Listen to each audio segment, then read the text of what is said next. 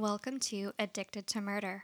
This is Courtney, licensed professional counselor with over a decade of experience. And this is Trisha, and one of my friend's moms loves spa tang. What is spa tang? Spa tang is sea urchin. Apparently, she goes to she's Korean, so they eat a lot of different things, and she'll literally be in Hawaii in a tide pool and see a sea urchin, pull it off of the rock, and crack it open and eat it. I mean, that's kind of cool. I've never heard it called that before. Hardcore is what that is. I'm telling you. Yeah, I think the only other word I know for sea urchin is uni. Uni? Yeah, well. Which is like the sea urchin roe. Yeah, like for sushi and stuff. Yeah. Yeah. Spa tang. Kind of sounds like booty that you get at the spa. Exactly. No, but it's not. So, anyways, welcome to Addicted to Murder. Our social media is as follows. addictedtomurderpodcast@gmail.com. I guess that's not social media, but that's the way you can get a hold of us. Addicted to Murder Podcast on Facebook. Addicted to M Podcast on Instagram. And Addicted to Murder Podcast on Twitter, where we still only have the 2 followers. Good job. You got all of those right this time. I know. Oh, my gosh. It's so exciting. I try. Yeah. And as always, thank you everyone who listened some more when we re-uploaded things. It was kind of a rough week over here at the podcast, but thank you. Yeah, I take full credit for that because it was my first time editing, and the first time we released it, I didn't realize how shitty it sounded. So I re-released it again and then re-released it again, and I think I'm finally okay with it. I'm just giving up on it, but I'm learning as I go, so bear with me. And it is okay if it doesn't sound perfect. Well, it's not gonna, but we're getting better. So. Yes. Anyways. Exactly. Yeah, so I guess that leads us into our lovely question time. And it's Courtney's question today. It is. So we're recording this on a Sunday. Mother's Day. It is Mother's Day, exactly. And so in honor of Mother's Day, my question for you is to tell us a little bit about your mom. Oh, well, my mom, anyone that knows my mom will agree with me that she is like an angel and sent from heaven, and that she is like the kindest person, most understanding person, most giving person, and she's a lot of fun. So, I mean, I don't want to brag, but my mom is pretty cool, and most people would agree with me that have ever met her. So, love you, Mom. How about you, Courtney? Yeah, so my mom is very loving and caring and always up for helping anybody with anything that she can help with. She's really good at things like math in particular. She's a bookkeeper. So anything involving like finances and things like that, she's great with. And mostly what I remember about my mom, like when I was a kid, was that she was just always there. Yeah. So all of my softball games and choir concerts and weird nerdy competitions that I did, she was at every single thing. So love you, Mom. Yay for moms. Our moms. In particular. I mean, we're learning about a lot of moms that aren't up to snuff, in my opinion. Right. But, I'm sure that they have reasons for being that way too. And that's what we're learning. Exactly. So we finished up with Israel Keys last week, and, that was a biggie. That was a crazy case. Yes, it was. And, he was not as infamous, not yet anyways, as the one that you chose today that we're going to present on. Do you want to tell everyone why you chose who you chose? Yeah, so this one that I chose, I obviously knew the name or the moniker, but I didn't actually know very many details about the case. And so I figured I should probably know what those are and learn about those since we mentioned this person. And so I chose good old Dennis Rader, a.k.a. BTK. Bind, torture, kill.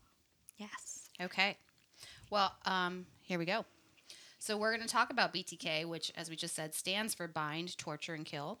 The main resource for this episode comes from a partial autobiography of Dennis Rader. It was written by Katherine Ramsland, PhD, who spent 6 years talking to Dennis to get the information for this book. I think that she said that it was over the phone mostly. There wasn't a whole lot you could do in person with him, I guess. Yeah, and by letter. And by letter. He sent a lot of letters. Gotcha. So when you start reading this book right away, you're struck with how odd Dennis is. Odd and pompous, arrogant, but in a more annoying way than Ted Bundy was arrogant. He's fancies himself very self-reflective, but again, in a much more annoying way than Big Ed Kemper, who we will go over. There's a reason that why I believe it was Morbid when they covered this, they called him the Mr. Bean of serial killers. I really think that's an apt description of him. So hopefully we can convey this to you as well. So Courtney, do you have anything you want to add to this pre-assessment assessment? I think, excuse me, the main thing that separates, Dennis Rader from like Ted Bundy and Ed Kemper, and the thing that makes his attitude maybe so annoying is that Dennis thinks that he's smarter than most people, while Bundy and Kemper actually were smarter than most people. He just didn't have the same level of intellect or creativity or that like natural charm that, other serial killers just sort of had, but he idolized them and tried so much to be like him or like them, but ultimately it just kind of comes across as inauthentic. Right. Maybe that is why he just comes off as annoying. So Dennis Rader was born in Pittsburgh, Kansas on March 9th, 1945, but was raised in Wichita. His mother was Dorothea May Cook Rader, a former cheerleader and majorette, and his father was William Elvin Rader. He was the oldest of 4 children. Rader said he didn't have any memories of his father until he was about 3 or 4 years old. His mother told him she had fallen off a horse when she was pregnant with Dennis and also dropped him on his head when he was 6 months old. He turned blue, but she did not take him to a doctor. He speculates that this might be what scrambled the network. That was his words. So, Courtney, let's talk about this. Have you in your research come across any correlation with serial killers and head injuries? We've all read in the paper that repeated concussions can cause more adrenaline and violent behavior to emerge in athletes that we're seeing today, but can you shed any insight on this? Yeah, I think this is actually a really great topic. There's definitely correlation between traumatic head injuries and violent crime, particularly if the injury was to what we call the prefrontal cortex, so that front part of your brain, and that controls things like impulse control and problem solving and decision making. So obviously, if you have a feeling and an impulse and you've damaged the part of your brain that helps you control that, you're more likely to act out on that. And then there was a study that I was reading about kind of in response to this question. It was completed in 2014 by the University of Glasgow. And they found that out of a sample of serial and mass killers, 21% of them had a known traumatic head injury. And so now, the study alone is not enough to prove any sort of causation that head injuries caused people to become serial killers. But it does suggest a pretty strong correlation. Well, that's good to know. I also think it's weird that his mom didn't take him to the doctor when he was turning blue. Maybe. I feel like it was also the 1940s, and who knows? Yeah, okay. Well, he had this to say about his childhood. We all have memories of our childhood days, bits and pieces, more of a jigsaw puzzle. For as hard as we can think and try to remember, there are a lot of missing pieces. He goes on to say he remembers his grandparents' house better than he recalls his own house. He also speculated that both his mom and grandmother were pleasant people, but not very present. He said it was as if they were very distant, possibly trying to compartmentalize their lives and were dreaming of something better. He then went on to say that it seemed as if his mom would rather do anything else than raise the children. She wasn't a friend to him. It was discovered that Dorothea suffered from postpartum depression because she wanted a daughter and got 4 sons. I mean, that's her reasoning, but we've talked about postpartum before. Might not be that. Dennis describes an older cousin who he considered a role model. His name was Larry, and he got more toys from his... Oh, I'm sorry. His name was Larry, and Larry got more toys from his folks than Dennis and his brother got from theirs. So they really liked it when Larry came around because then they could play with his toys. I bring up Larry because when he was little, one incident he did share about Larry was, this is a quote, "My cousin and I would play or explore a creek south of Elm Street. It had some deep holes. My grandmother tells me about one day my cousin and another boy about my age went to the creek. My cousin came back, but the other boy didn't. They asked him where the other boy was, and he said, 'I don't know. He gone.' They later found him drowned in the creek." Courtney, is it normal for Dennis to have such holes of memory in his childhood? It looks like his mom and him did not have a strong relationship. Do you have any insights you'd like to share? Yeah, so in terms of his memory, it's hard to say specifically if it's normal or not, as it kind of depends on what Dennis's expectations of his own memory are. By the time we as humans are in our 60s, which is how old Dennis was when he was kind of writing this book, it's normal to have forgotten kind of most of our childhood events aside from the most formative ones, as they've sort of essentially had to be pushed aside to make room for memories from the rest of your life. So it's possible that he just thinks he should be able to remember more than he can. But it is also possible that Dennis is lacking conscious memory of, large period of time, or experienced, emotional memories without being able to identify the detail of what happened, which can be a result of trauma. So I suppose it's possible that Dennis experienced some early childhood trauma that his, brain repressed to protect him, and he really does have no memory of it. And then, regarding his relationship with his mom, if she truly did experience postpartum depression, that could have had a pretty big impact on him.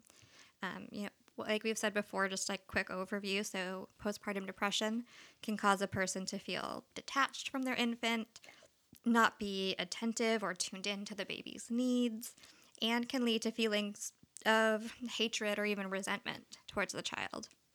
And so for the infant, since they're dependent on their parents, usually their mom, for everything, so if Dennis's mom was unable to give him comfort and the attention that he needed, that could have led to problems with attachment or being able to form healthy bonds with others. Dennis never sort of displayed the type of behaviors as a child that, like, of a clearly diagnosable attachment disorder, like reactive attachment or something like that. But we will see a pathological need for attention as he grows up. What do you think about his cousin? I'm curious if this cousin was responsible for the death of this little boy, and if he exposed Dennis to dark things that helped shape him in the future. I really wish we had more information about this cousin and what happened down at the stream, because maybe he did purposefully do something to that little boy. Or maybe it was just a horrible accident, and the cousin, being a kid himself and afraid of maybe getting in trouble, didn't know what else to do other than just say, I don't know. And really, I kind of honestly wonder if he and Dennis exposed each other to dark ideas. Well, I mean, reading that book, and it could have been the way it was edited, but I was getting the feeling that this cousin was a bad influence on Dennis, but that was just my interpretation of it. He didn't really say, so. Well, Dennis reflects on his first climax. It involved a fantasy about his fifth grade teacher whom he did not get along with. He said he was about 11 or 12 years old, and he snuck over to her backyard to spy on her. So already we're seeing him, peeping Tom stuff. This is a quote, "My fantasy had started. I was going to tie her up, but in the tree, hidden, I tied myself up, and the tighter I did so, the more excited I became. Then I suddenly had my first male release. I had not fondled myself, but it happened. I got a stain in my boxers that I could not remove. Mom saw it and told Dad. That sort of thing was not allowed for good Christian boys. He told me it wasn't right. I was embarrassed again. Henceforth, ropes and sexual activity of myself became my secret way of release. We had an old bed in the basement, and I would sneak down there and tie myself up and release into old clothes and tissues." So Dennis was quite young when he recollected times when he lived in a 2-bedroom house and shared his room with 2 other brothers. His dad had created a small garden on the property, and they had a big water tank, possibly for cattle or a horse. And he said, "Later I would at times go out to the tank alone to cool off, bind myself, and think sexually thoughts. Sometimes I would tie my hands and ankles to achieve a climax." just a listener's note, the things I read verbatim from Dennis don't always sound right because he didn't have the greatest grammar. So, anyways, Courtney, what are we looking at here? Masochism? What is going on with this young kid? So, I mean, Dennis is definitely starting to develop a sexual fetish, specifically around bondage. And in this case, the sexual arousal comes from the act of being bound and the feeling of binding being tightened or loosened. And then, of course, from the control that bondage provides.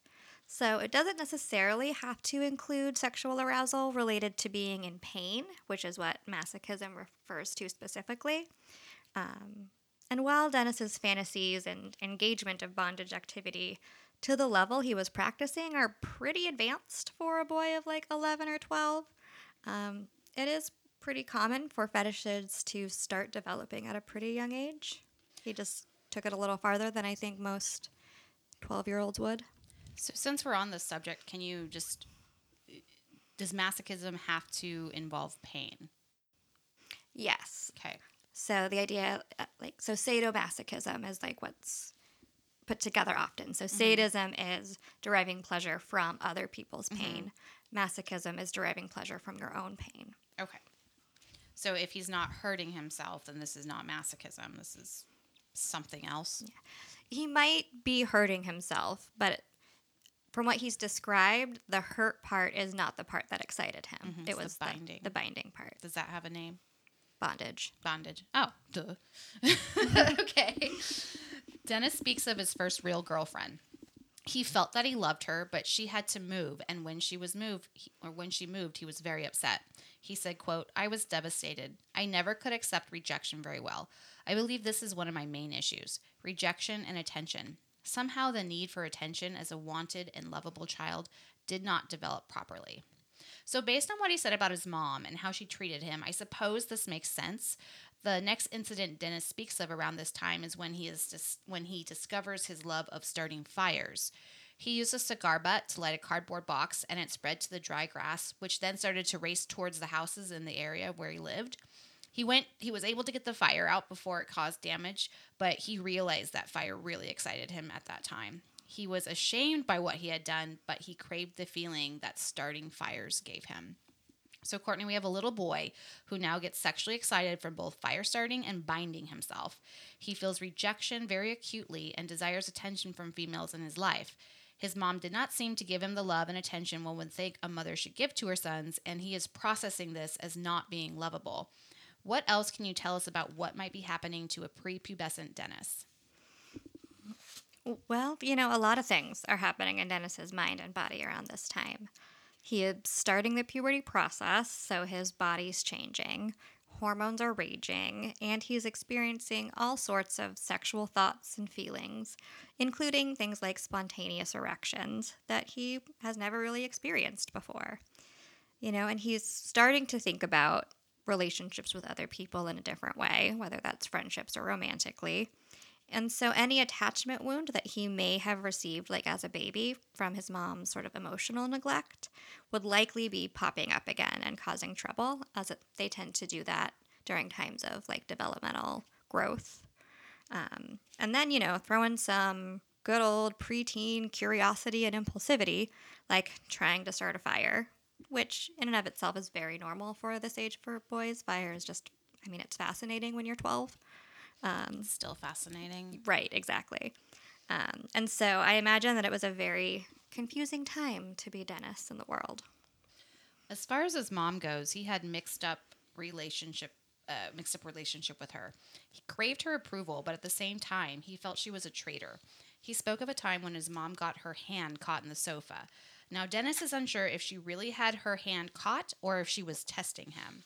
Apparently, her wedding band got caught on a spring in the couch, and she was crying in panic, trying to get her hand out of the couch, and it was stuck.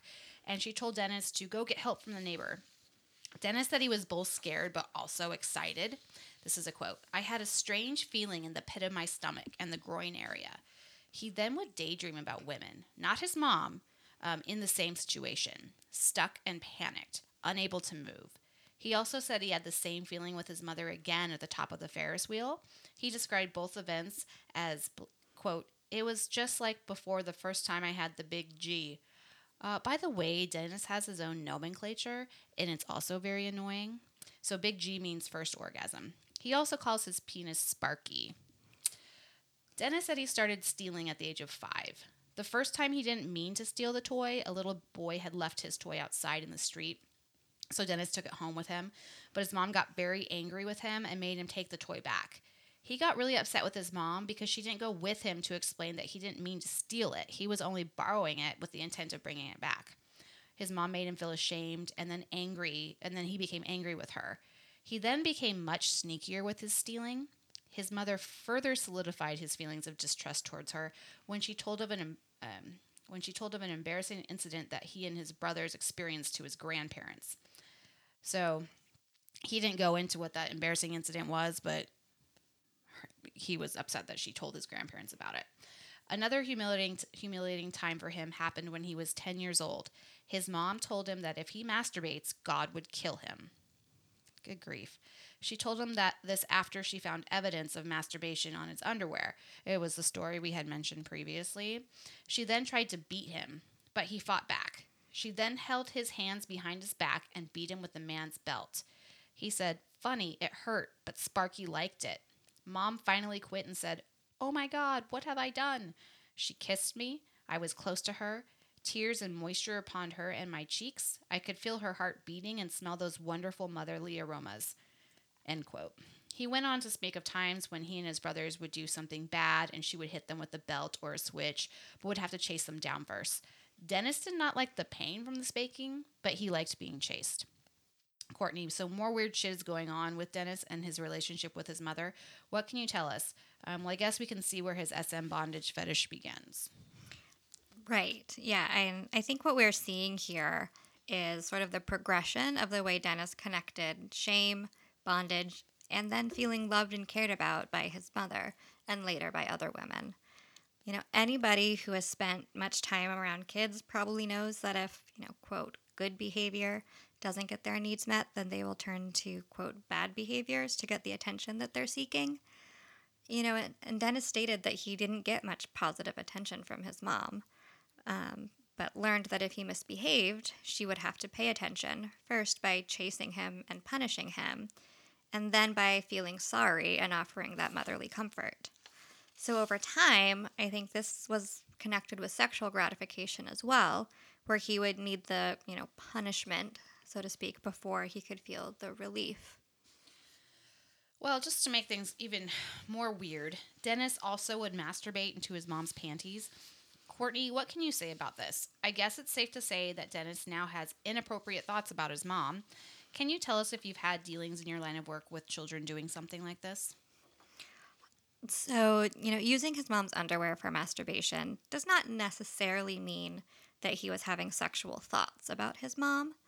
In the book, he talked about having really strong feelings and being aroused by just the feel of silk or satin. And later in his life, he would actually wear women's lingerie as part of his bondage fantasies. So, I have worked with some clients in the past who've engaged in this type of behavior. And while it can be a little disturbing, it's not terribly uncommon for young boys to be curious and to steal underwear from like an older sister or another female relative, because it's the idea of the girl's panties that are exciting, not necessarily like who owns them, if that makes sense. Yeah, I guess. Maybe it's just because I'm not a guy, so we don't have the same urges, or at least I don't, So to me, it just seems like if I had a little brother, which I don't, I would be very disturbed if I found out they were using any of my stuff to sexually gratify themselves. I mean, it's gross and weird, but like... It's not all that uncommon, I suppose. Yep. Well, Dennis learned how to tie knots in the Boy Scouts. He used these knots in later crimes. He also would create hangman's nooses and use these on small animals to arouse himself. So now he's starting to torture animals, right? When he was a young teen, he would also use the noose on himself.